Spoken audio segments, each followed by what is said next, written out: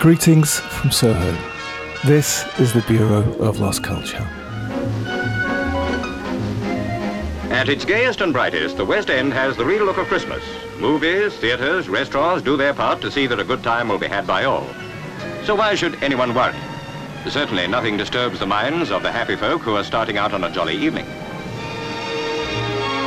But only a stone's throw from the bright lights, it's a different story. Bookshops do brisk business in what many people say is pornography, even downright obscenity. This is Soho, catering for all tastes, low included. Even the cats are a bit furtive. Even the cats are furtive. Well, I haven't seen a cat in Soho for some time. I am sitting in Soho at Soho Radio, where most of our episodes are recorded and broadcast first.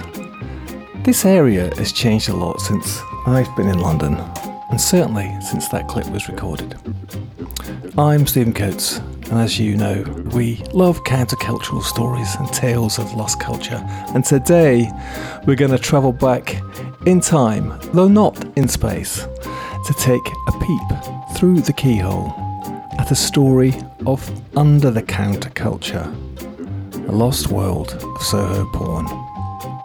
But before we do that, I want to say thanks to all those who responded to the survey we sent out last week. Absolutely amazing results. I've got to say I've got enough books and film recommendations to last me a lifetime. I'm going to talk more about the results, some of which were very surprising, at the end of this episode if you're interested. And if you want to let us know about you, there'll be a link to the survey in the show notes. Right, well, my guest today is an archaeologist and curator. She has spent decades excavating and rescuing forgotten, neglected, stigmatised or hidden phenomena. Her subjects include the history of aerial archaeology, old maps, concrete megaliths, suburban folklore, 19th century photographs from a secret museum, and a study of phallus collecting, an account of the Edwardian cult of Qatar, amongst other things. And she has made the first major study of our subject today, the Soho typescripts, or Soho Bibles as they've become known, handmade, illegal, obscene books like early zines, typewritten mimeographed manuscripts with 2 or 3 pornographic stories or a novella. Many of them contained drawings or photographs, and they were sold under the counter in post-war London and provincial second-hand bookshops. Thousands were produced, but only a proportion survive today. We're going to talk about Soho Bibles. We're going to talk about Mickey Mouse having sex, the secret rooms of the British Museum, the private case at the British Library, a prehistoric phallus, erotic fish, police corruption, the Obscene Publication Act, and pornography as counterculture. Dr. Helen Wickstead, welcome to the Bureau of Lost Culture. Nice to see you again, Helen. Hello. It's lovely to be here. Yeah, well, I mean, obviously lost culture features quite highly, doesn't it, in your life and in your researches and writings. Yeah. You know, we're going to talk about the so-called Soho Bibles. And here we are, right in the middle of Soho. But it's changed a bit, hasn't it? I mean, let's just start off with that, because something very interesting I was reading in your research paper was the fact that Soho itself became a kind of adjective which meant rude or obscene or risque, right? Yeah, I was quite interested in the movement from French. So French books or French kissing or anything French letters, of course, being condoms, towards Soho. So you could just put the word after the war. Soho meant naughty and rude. And you could put it in front of all sorts of things, including the word Bible, a Soho Bible, being a pornographic book. I was looking at a documentary the other day, made very recently, talking about Soho, the notorious kind of red light seedy district. And of course, they all show the same images of about the 3 remaining sort of strip joints or kind of pawn shops. Soho now isn't anything like that, even though it's still always used as a sort of byword, isn't it, for seediness? Yeah, although Soho's still a place where there's lots of people precariously employed, freelancers. It's still got this kind of economic dynamism, and that's certainly, it was also part of the sex industry, actually. A lot of people trying to make their way on the up through precarious and freelance kind of jobs. Right. So in some sense, there's a continuity whilst They're not so much doing porn in the same way. They're not displaying porn in shop windows. Right, but the kind of writers, the people who were going to find out about, creatives as they would be called now, Yeah. that's very much still part of it. So the Soho typescripts, as they're sort of officially called, handmade obscene books produced in the 1950s and 60s, associated with Soho, and sold from bookshops here under the counter and then in provincial second-hand bookshops. But they've become kind of colloquially known as Soho Bibles. And you said that's because of the Tijuana Bibles, is that right? That's something I'm trying to nail down, actually. Exactly when does this word Bible come into use? It's something that you do find in people like pioneering porn researchers, really, who were associated with Soho. Gillian Freeman, who was a journalist in the 60s, she did some kind of weird ethnological work visiting Soho shops, and you know, I want to excavate exactly when do people start calling them Bibles and when do they call them typescripts. Yeah. And, I mean, Tijuana Bibles, what are they anyway? The west coast of America, and they're kind of cartoon strip pornographic books with things like Mickey Mouse having sex and Betty Boo having sex and all kinds of things like that. So they're drawn, and a lot of the images in Soho typescripts are also drawn. So that might, for modern day collectors, be part of the appeal. Although the majority of typescripts that I looked at for my study, they were mostly unillustrated, actually. Because using the word Bible, it's a bit subversive as well, isn't it? So it's kind of taking something which is the holy book and then kind of turning it on its head. You brought a couple here, and I have seen them before, and brought a couple from your collection in, and this one's The Activities of the Society of Good Companions. Sounds quite innocent. This one a bit less so. This is called Triangle of Sex, and with colour sex photos in it, one which is sticking through the front. Just to describe them, they're hand-produced, effectively. Zines, I suppose. That's the nearest thing. Fanzines is the nearest. Punk fanzines or something like that, isn't it? A lot of them look very much like punk zines, and it's the same technology. So what you would do is if you were a kind of hard-up writer, is you'd sit at home with a sheaf of waxed paper, type out about 5,000 words or so, and then attempt to sell it to a porn merchant, probably in a Soho pub. Right. And the waxed paper allowed you to put it on something called a mimeograph, and then essentially you'd have a stencil, and you could kind of hand crank, you could crank them out, and then produce probably up to about 100 copies before the stencil just broke and was unusable. You could do a similar thing like by scraping into the wax. So in the Society of Good Companions, which I've brought you along because it's a kind of weird imagined sexological society, but they have drawings that are scraped out of the stencil. The wax. Yeah, so they look fairly kind of crude and interesting. I think they're visually quite distinctive. Yeah, you've almost got this feeling of like outsider art about them, right? Because this mimeograph, these sort of early self-printing machines, that ties it into other stuff which happened later, like the independent press, the free press, as it were, in the sort of late 60s, was using that same sort of technology, wasn't it? Small editions by nature, because the actual thing that you typed it on wore out. So they automatically became like limited edition, right? Exactly. So, but also that means that you got a small kind of clique. They have a kind of cliquey element to them. And some of the imagery as well, because sometimes people reuse bits of card from other, they kind of, because they're DIY really. So the aesthetic is a kind of punk aesthetic. Yeah. And there is something quite, I think particularly of Westwood and stuff. Some of the S&M imagery that she used, or her McLaren sort of reused, you can't help wondering whether they were influenced somewhat by these books. I'm sure they'd seen them, right? You know what I mean? And there's something, because some of the imagery in there is this kind of very cheaply produced S&M collage-y stuff, right? And that made its way into their graphic. There's a big category of Soho Bibles called flage. Right. And flage is flagellation. And they are about obviously whipping and spanking and those sorts of things, but also rubber fetish wear. There's some fairly early ones that I looked at in the British Library of people wearing rubber anoraks and hitting each other with hairbrushes. And I think that would have appealed to punk, because it's the sort of thing that you might as a child find in your dad's hidden away Bottom in of the your wardrobe. dad's drawer, yeah, and kind of around from the 50s still. So these things are being produced after the end of the war when in 1953 Right, paper comes right, off the ration. right. It's much easier to make DIY pornography at that point. They kind of think they're sort of interested in hidden seed meat underside of middle class suburbia, which old typescripts knocking around is very much, Yeah. exposing that kind of thing. Yeah, I grew up in a very Catholic household, so I'm afraid I didn't have any of that stuff in my dad's wardrobe. Not that I could As find far any- as you know. as far as I know. as you know. Well, listen, Helen, we've dived in deep already, but I just wanted to kind of back up the truck a bit and just talk about you. You've already mentioned it then about your research in the British Library. And as I said at the beginning, you've got this ongoing interest in secret collections, hidden collections, rescuing forgotten, neglected, stigmatised or hidden phenomena. So tell us about that. Tell us about you and about how you came to this, because you're also an archaeologist, so you're used to actually getting down and dirty in a different way.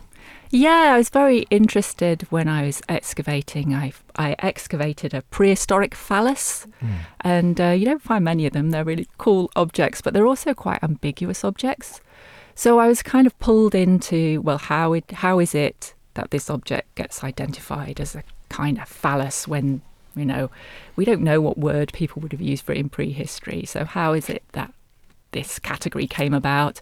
And then I started ferreting about in museum collections, trying to find more of these prehistoric phalli and trying to make sense of how people used to make sense of them in the past. Right. So that led me into parts of museums that you wouldn't normally get to Right. and that aren't on display. And then I started working particularly in the secret museum that used to be in the north basement of the British Museum. And I was looking at that collection, which is was a huge collection of, nearly 500 objects from all around the world and with extraordinary documentation. And while I was working on that material, I was just in a pub in Surbiton, of all places, and I met an ex-porn star, a brilliant woman, and she said, you're looking at these, hidden books. I know some hidden books. You need to meet my friend Dave. So then I went to Dave Notaro's shop, Ram Books in Islington, which is a brilliant, brilliant shop, and found books that, are not. There's very, very few of them in public collections in the United Kingdom. I was instantly aware that they wouldn't be in copyright libraries. So I really got interested in, getting some of those books, which are quite an important part of social history, particularly in places like Soho, into museums. Yeah. So that's what led me to typescripts. Yeah, right. And so just to say a little bit about those rooms at the British Museum. So I'm assuming that they're accessible only really to academics. They're called secret or for a reason, to sort of partly because the actual content maybe isn't suitable for your average visitor. Is that right? They used to be accessible only to scholars from the 19th century upwards, up until the mid-20th century. And then a lot of the collection was split up. A lot of the objects in there are really not sexually explicit in any way. They're kind of feet or hands or fish, but things that to a 19th century mindset were imagined to be part of a cult of phallic worship. Fish? Fish, yeah, very much. That's a new one. Okay. Yeah, all that sort of watery, vaginal imagery. In the 19th century, the phallic symbol was as much about women's bodies as it was about men's bodies. Okay. So there's all sorts in that collection. An awful lot of it you would look at and is completely innocuous. And a fair amount of it has been in temporary exhibitions on display. So it's not so secret now. I think it's somebody told me, and it may have been you last time we met, that didn't you have to sit sort of at the front at the library if you were examining these materials with your hands on the table the whole time? Was it you telling me that? That's actually the British Library, which used to be the British Museum Library. I mean, they're still related. But the British Library has a collection called the Private Case. Right. And it's kind of officially not a thing. It's a cupboard. A lot of things that I look at now are in a particular cupboard. But the Private Case was for a long time part of the librarian's office in the British Museum. So you had to go through the office to get to the cupboard with the good stuff. Yeah, and in fact it wasn't on the catalogue. Right. So until the late 60s, when there was a big public campaign to get the private case out into the catalogue. Because before that, you had to know it was there already. Right. There was no way of finding it unless you knew it was already in the library. And you'd only know it was there if you were an insider, as it were, a library insider. Exactly. So there's a public demand for it to bring out your dirty linen sort of thing. Yeah, there was a campaign in the Times. Journalists were involved. Right. Yeah, it was quite an important 1960s campaign to try and get it onto the catalogue. And in 1968, they agreed that's what they would do eventually. Right. About the same time that swear words came into the Oxford English Dictionary. And then very, very slowly it went onto the catalogue. Right. That must have been a nice job there. Some lucky young man, maybe, got the job for doing that. Okay, this is a separate thing. It's the private collection, as it were. And that is much more publications which are erotic in some way. Is that right? All sorts of things, some of which were thought to be libelous, so weren't sexually explicit at all. Right. The 19th century category of obscenity is very broad, so blasphemous material also would be in the private case. And it does contain, though, a lot of French and Latin pornographic books as well. Yeah. And also it contains 21 Soho Bibles, which were smuggled in. Smuggled in? Yeah, they had smuggled out. Yeah, they had to be smuggled into the museum. They weren't. I can't find any evidence that these typescripts were ever shown to the trustees. And in fact, the British Museum Library trustees had turned down crates of this material, Soho Bibles, before this. So the honorary curator of the private case, a fantastic psychic investigator called Eric Dingwall, he secured some typescripts by writing to a bookshop that had just had their stock seized by the police. So he found out from this bookshop they'd just had their stock seized, and then he sent a very official looking letter to the police saying, it's my job to take these things for the nation, which is a little bit preposterous, yeah. For myself, more like.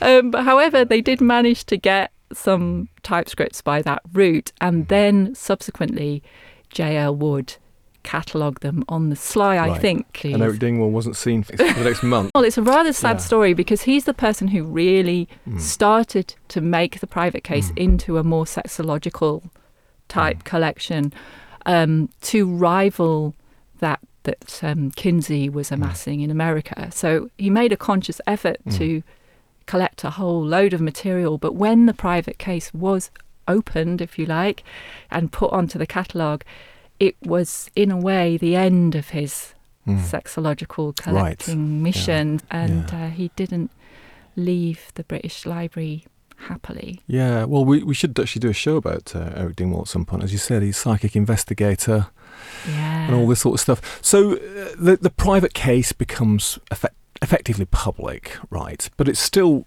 restricted, because I'm sure you told me this thing about that if you wanted to examine something, you had to sit at the front with your hands above the table. I was looking at the private case material that used to be in the private case just 2 days ago. Right. And I still had to sit at a special desk where a member of library staff is able to see what you are up to. Yeah. So if people do want to go to the British Library and look at typescripts, which are there in the collection, they will still need to sit at a very special desk. Keep your hands visible at all times, boys. Okay. There's stuff, but it's in the sort of secret museum or in the private case. Obviously, not all of it by any means, but a lot of it has got this kind of sexual, erotic content. Talking about privately produced, secretly produced publications here.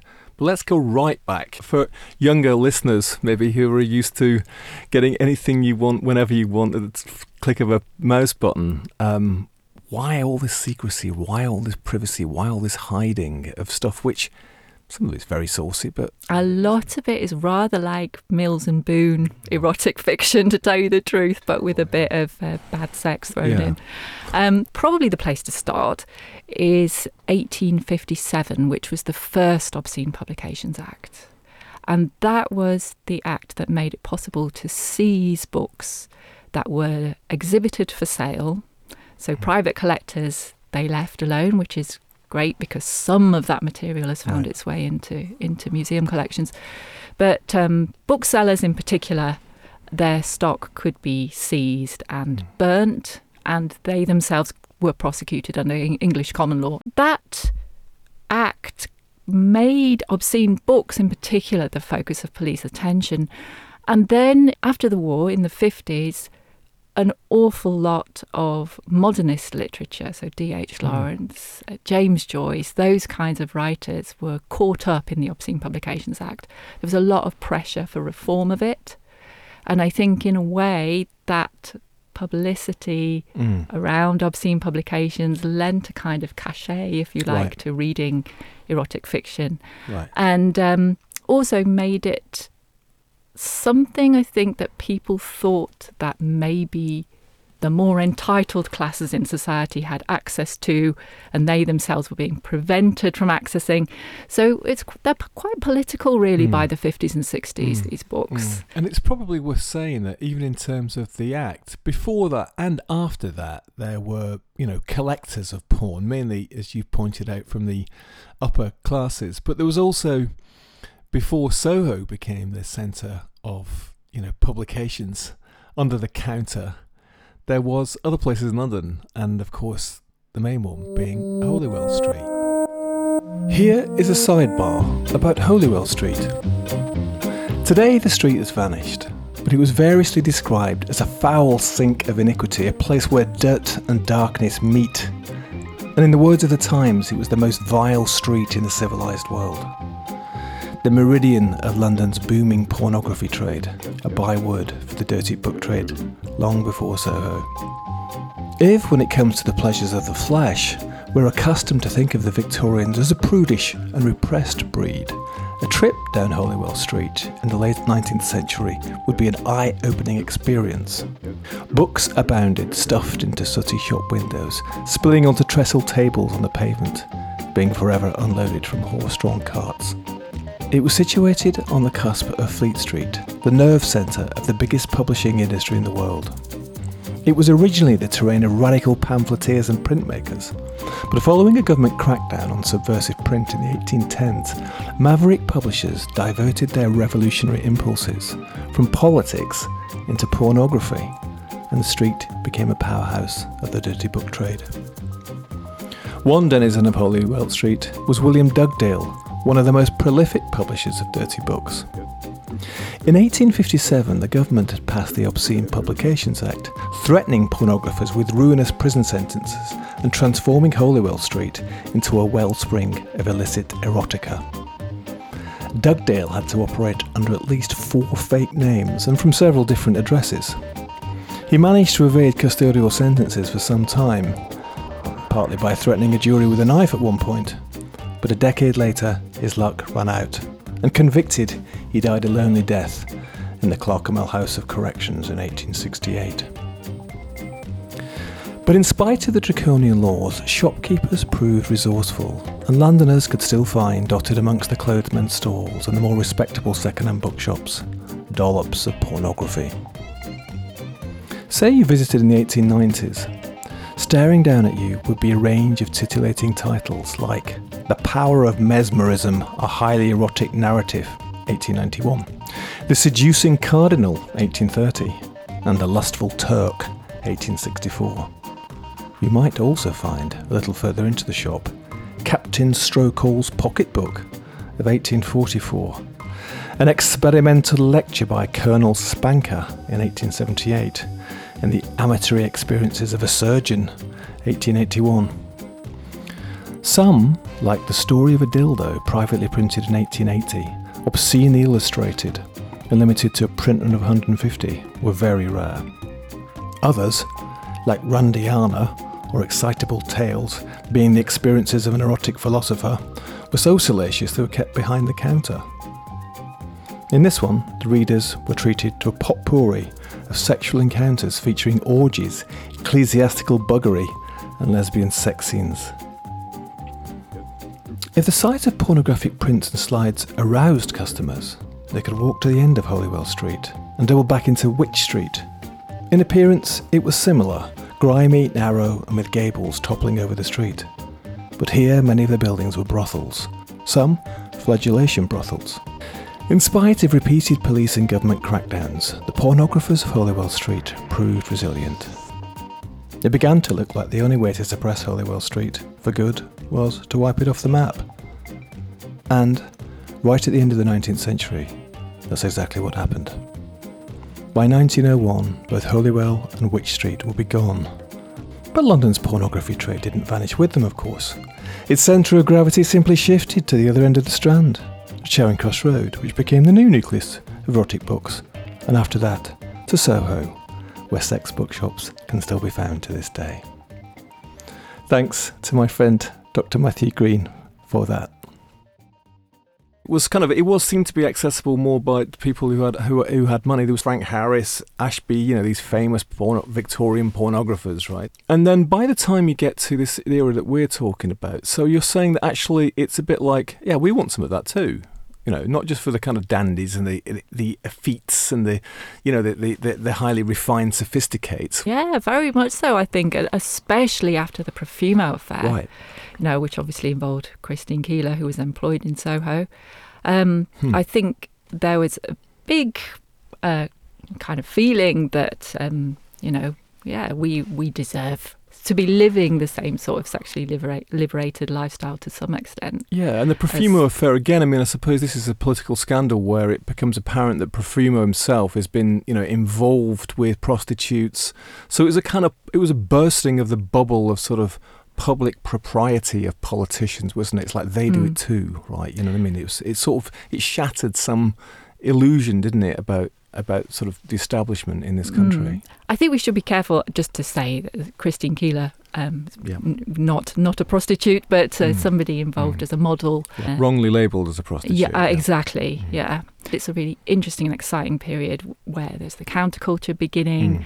And on the other hand, there are these typescripts that are circulating really widely across the country and are quite expensive still. Right. You can buy pornographic postcards from the late 19th century reasonably cheaply, but still much more expensive than you would an ordinary postcard. Right. And these books are costing between 2 to 6 days of pay. Average salary, right. So okay. you would have to work for a week as a normal working class person to still get even one of these poorly typed, handmade books. And so they were reasonably expensive and difficult to get hold of because obviously anybody walking into a bookshop in Soho could be a plainclothes policeman. So it was tricky to access them as well. They contain 2 or 3 sort of short stories-ish, on the erotic stories, sometimes, as you said, with some photographs kind of like connected or some drawings. And so I guess once you'd spent your 5 days salary on one, it would be sort of rather precious object in some ways. I'm either treasured or circulated amongst you and your peers or something, right? Exactly, yeah. I think people did hang on to them, although of course when they died and people found what was in the bottom drawer, they tended to be destroyed rather than go into collections. Some of them did have photographic prints sort of stapled in cloth covers. They're not high-tech productions by any means. Also, some of them had drawings, but they really were textual productions for the most part. You also say that they shared the appetites of pulp fiction, right? Yeah. So this thing about the sensational, the erotic avant-garde, taboo sexuality, as you mentioned that earlier, sometimes horror fantasies and science fiction, all mixed up together. You could definitely get sci-fi. The war was obviously something a lot of the customers had been through, so there's an awful lot of institutionalized settings. Right. There's things happening on islands, in sort of imperial scenarios. The sorts of things that you would imagine in the middle of the 20th century would capture the imagination. Yeah. I read 50 of them for my study.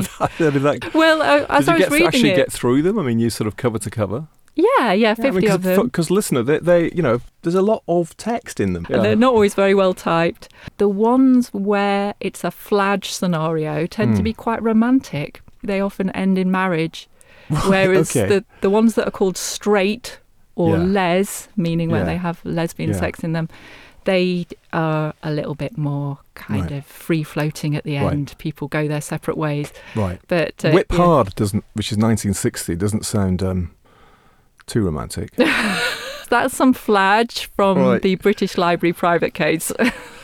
Features rubber Macintoshes and straitjackets, yeah. The private case ones were particularly useful because they were seized in 1963. Because the dates, the place of publication, the authors for these typescripts are all entirely fictitious. Right. So you can't work with them like you would normal literature. Right. The authors have names like Nick Ersdown. Yeah, there's quite Roger a lot of... and Phil McQuim. Yeah, there's lots of terrible puns, aren't there? So let's talk a bit about the writers then. I mean, indigenous hacks who crowded the pubs of Soho.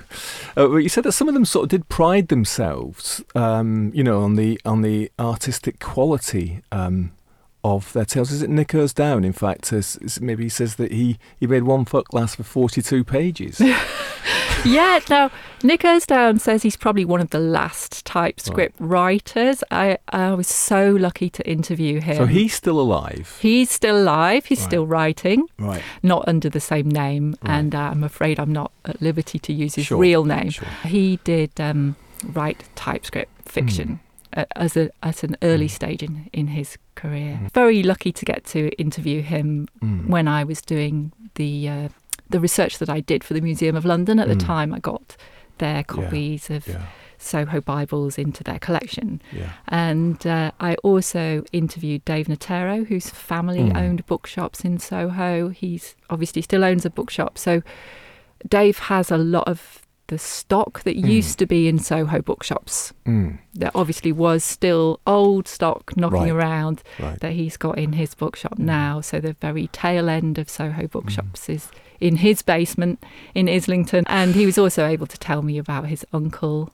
Anthony Soneshka, who was a bookseller and bookshop manager. Yeah, because he came from a kind of generation of pawn bookshop sellers, right? Yeah, these were family businesses. Very yeah. often Italian families were running bookshops in Soho. So you would have family members who you trusted to manage bookshops. Yeah. You said as well, that they, I like this phrase, very mixed quality from the surprisingly inventive to the downright abysmal. So you've got Nick Ersdown, whatever his real name is, and a gaggle of other writers, some women, right? You make this point that actually women also wrote the pornography as well. So I'm assuming that there was a kind of coterie of, people who knew each other, the people who, produced the books themselves, physically produced them, and a kind of gaggle of writers who'd meet round here in pubs. And the writers would just come up with stuff, would they, and pitch them, or would they be commissioned? Or, how would it work, and how was the economy of it for them? The main determining force of the Soho bookshop economy was the police. Right. And that was one of the things that kept the price of Soho Bibles so high, was because if you're going to run bookshops in Soho and sell this material, you had to pay bribes to the police. Right. And that was a hugely inflated prices, and meant that really characters like Bill Moody, who went to prison, and I think he was paid just by one typescript writer £14,000, and that's in the late 60s. So that writer was also a merchant, I should say, unusually within the trade. If you were a bookshop owner like, say, Jimmy Humphreys or Eric John Mason, otherwise known as Carpet, he owned about 10 bookshops, and they would be paying a lot of money to the police, who knew very much that this was happening and were closely involved in it, actually. The Dustman, is a Soho typescript producer, and he claimed to have bribed 148 police officers by early 1970. That is astonishing, isn't it? When it all came out into the papers in the early 70s, and it ended up with trials in the mid-70s, at least 50 police officers were moved from Soho. So it was a huge, huge scandal that led to very high up policemen losing their jobs. Yeah, it went all the way through, and it wasn't just the bookshops, it was the clip joints, right, and the walk-ups, the knock-up shops, so-called. Yeah. And the clubs. There was a whole very lucrative, if you're a police officer who got assigned to Soho. £14,000 was a lot of money then, wasn't it? Yeah, an enormous amount of money was made, and it's a matter of public record that the police were so involved that they went on holiday with key porn merchants. So they were closely involved. They knew each other's wives. Right. They socialised together. They were in pubs in Soho very regularly. And it was well known that money changed hands in Soho pubs to enable bookshops to trade. Yeah. And it was one of the reasons why actually the books are fairly basic, and they still had the DIY kind of aesthetic, because there was no incentive to make your books much better than anybody else's books. You just needed to make them adequate and then pay the police the money that you needed to pay. And presumably the police would do the odd sort of bust every now and again just to give the impression to the sort of wider public that they were on it in some way. And what used to happen apparently is that when they would be tipped off that a raid was going to happen, and then the bookshop manager would nip down to Piccadilly Circus and say to some poor guy, "Oh, I have to leave my shop. Will you please come and look after my shop for a couple of hours, and I'll pay you some colossal amount of money." And then poor person came and stood in this bookshop, and then they got arrested. So it was there were various ways to have a raid that didn't result in criminal convictions for the people who were high up in the trade. Well, on that subject, here's a little recording of long-time Soho resident Harvey Gold from an interview he did for This Is Soho. See, a lot of sex shops opened up and a lot of bookshops, and in the bookshops they were selling books and photographs which really were a bit over the top. And what the owner used to do, he would put a chap, called him the manager, but they said he was the man in the chair. And the man in the chair, if the police raided the bookshop, then that chap would be in trouble. So obviously he would be sent to prison probably, may get 3 months. So the owner would be out of it. So that was called the man in the chair. In those days, unfortunately, there was a lot of problem with the police at Savile Row. And what they would do, there was one police officer there, and one of his men would bring the bookshop in the morning and say at 2 o'clock this afternoon there's going to be a raid on your shop. So the chap in the chair would contact what they call a runner, and one of the chaps would come along with a big canvas bag, and he would put in that bag all the stuff that they shouldn't be selling, photographs and books.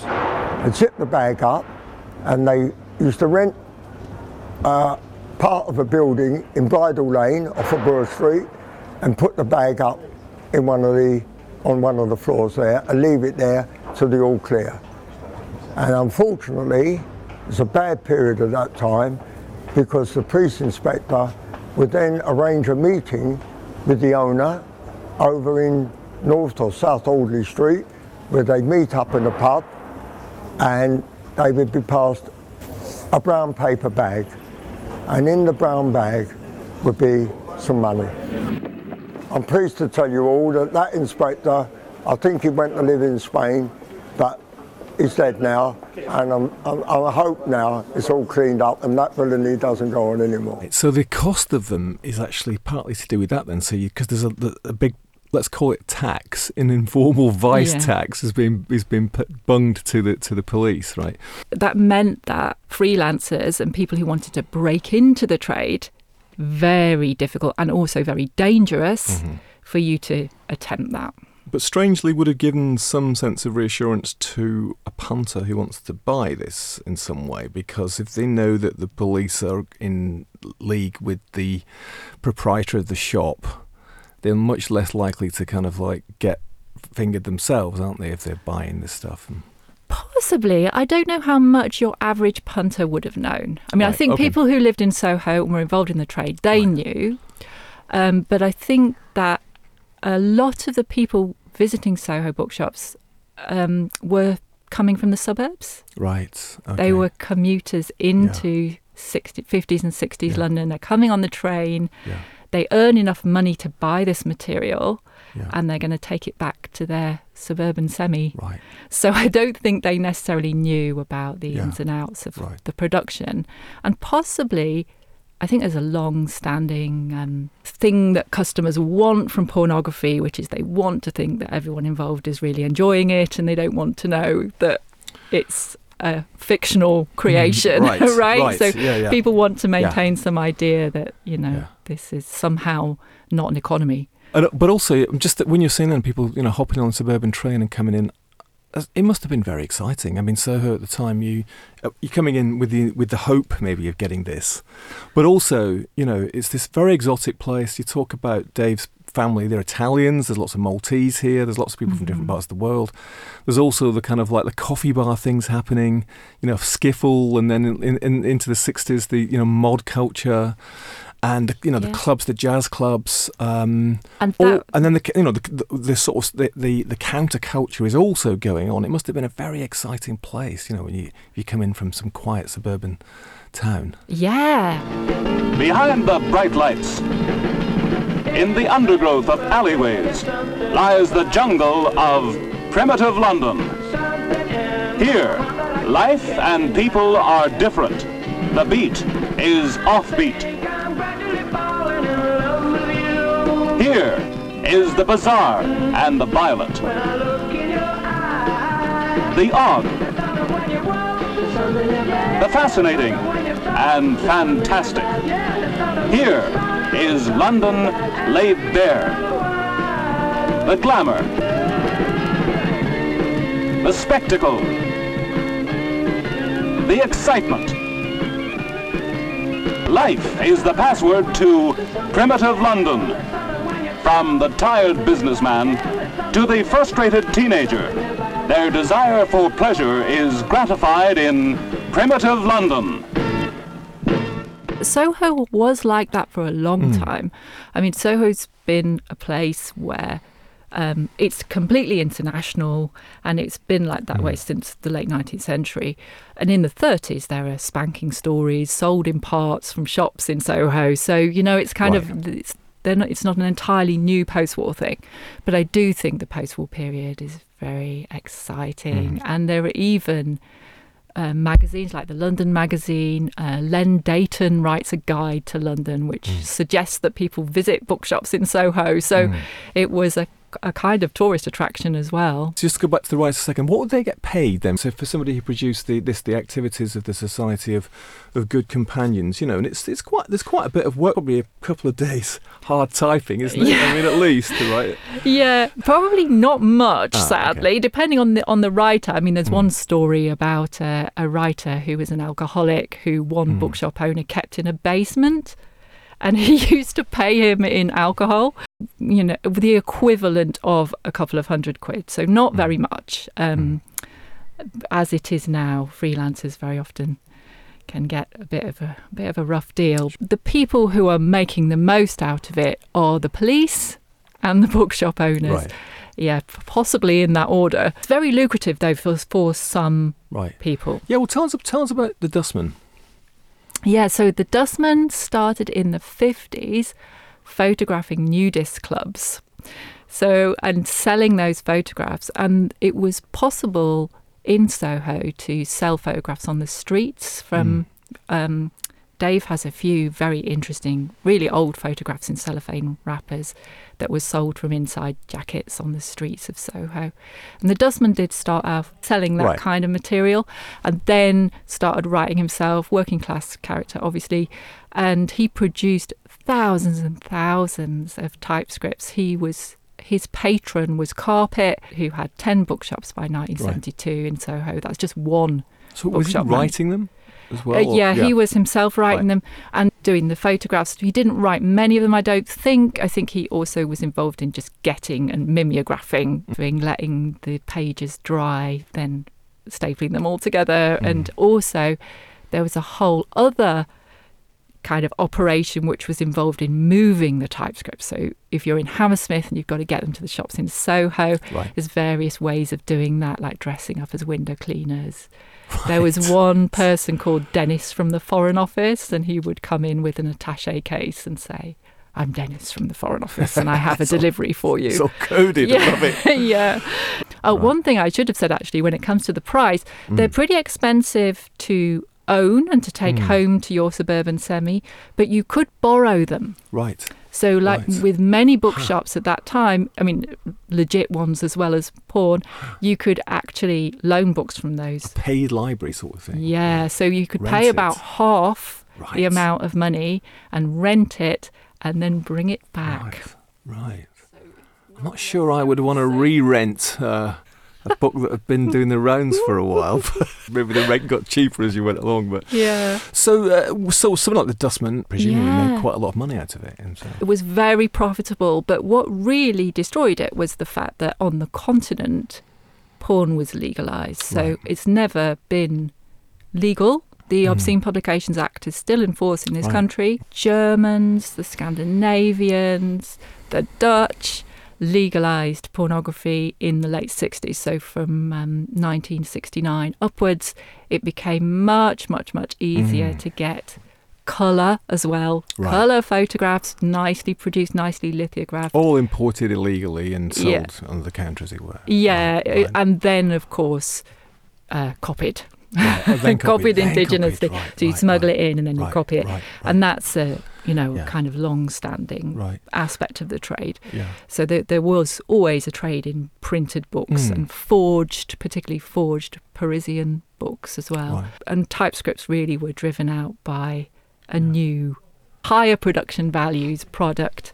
that Yeah. meant As it- ever, sort of technology is the sort of engine for change, isn't it, Yeah. with all these things? And at about the same time, the police are beginning to get into trouble. The trade is not so much protected by a tie-up between gangsters and police. Right. So the shops keep trading because they can keep selling stuff under the counter. There's Yeah. a sort of distribution network which is still going and people are still making money, but not in this way anymore. Well, you also said that photographs were sold separately. Smudges, they were called smudges, right? And by the 70s, the models got paid something like between 25 and 50 quid for a 4-hour session, rising to £200 for exceptional work. Women were paid. The interesting thing is that the men were not paid. The male at least models. male models were not paid initially. I do think that's possibly why they're quite rubbish. Right. Because there's a big queue Yeah. of volunteers, right? I think it's really interesting that being a male porn model in the 70s and 80s became something you would get paid for. And I think that's a really curious shift. I'm not sure what's behind that, but I wonder whether, it became important to have particularly notable equipment and be proficient in using it. And it's not just necessarily... be a bit more attractive than some hairy lout that sort of got in. You did say that they recruited in the 50s from the amateur nudist clubs as well. So Yeah. at least they could sort of check out the goods before they bought, as it were. And of course, the other thing, Helen, which you talked about was film, is under the covers, under the sheets, as it were, to home-produced pornographic films, right? Yeah, so there have been pornographic films for a long time, since the early 1900s. I think there's one from 1910 that we still have in collection. Right. And they were called stag films, and they were Right. often projected kind of, associated with men's Yeah. clubs and stag nights and things like that. Yeah. But in 8mm films were a part of the Soho economy and traded out of the back room like typescripts and Bibles. So the same sort of thing, produced probably in back rooms around here. Yeah, I mean, Pamela Green had a really important studio, both for photography and for film, on Gerrard Street, Right. 4 and 5 Gerrard Street. And in fact, she and her partner, Harrison Marks, had Soho's first photographers gallery. Right. They had a photographic exhibition that they advertised Right. across the country. And Pamela, was a very important player. She did the set design, she did the costume, she recruited models. She was a major, and I think very unsung Right. figure Right. in Soho's history, and also in terms of the British film industry, actually. Right. The sort of crossing over into the kind of culture, there was that sort of no sex please with British sort of bowler hat, tightly rolled umbrella, briefcase sort of image of the Brits, wasn't it? But during the 60s, of course, we were coming loosened up, right?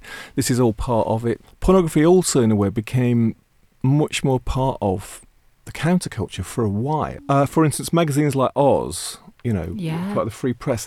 They had a lot of what you might call erotic, soft, porny imagery in them, on the covers quite often, actually.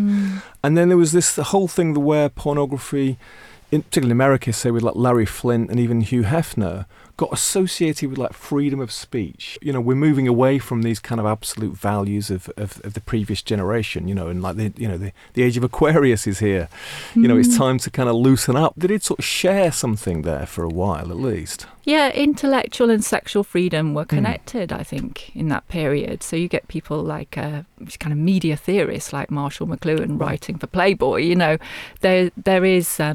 There is a crossover at that time, which is really interesting. And I think it's partly because the Obscene Publications Act had become so unwieldy, and so many people who are on English literature reading lists were prosecuted under that act, and were continuing to be prosecuted.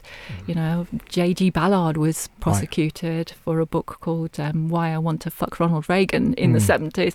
A sex education book called The Little Red School Book was a very famous trial, and obviously the Oz trial was huge as well. Yeah.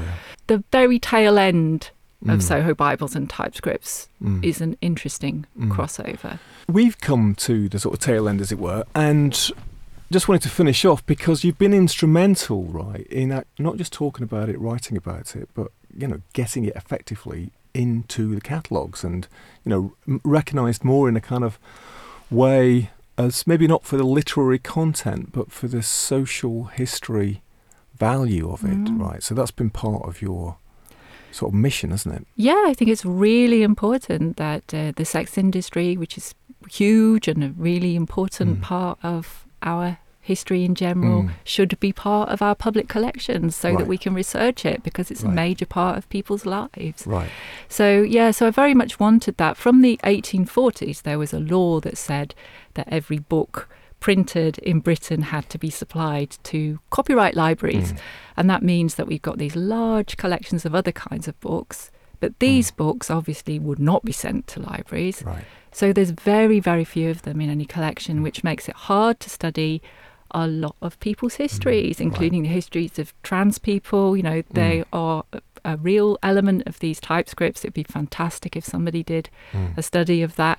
And also gay histories, all kinds of histories are in typescripts, but they're not in collection, which means that it's more difficult to study those things. Right, yeah. You read, was it 30 of them? I read 50. In many ways, bits of them are incredibly innocent.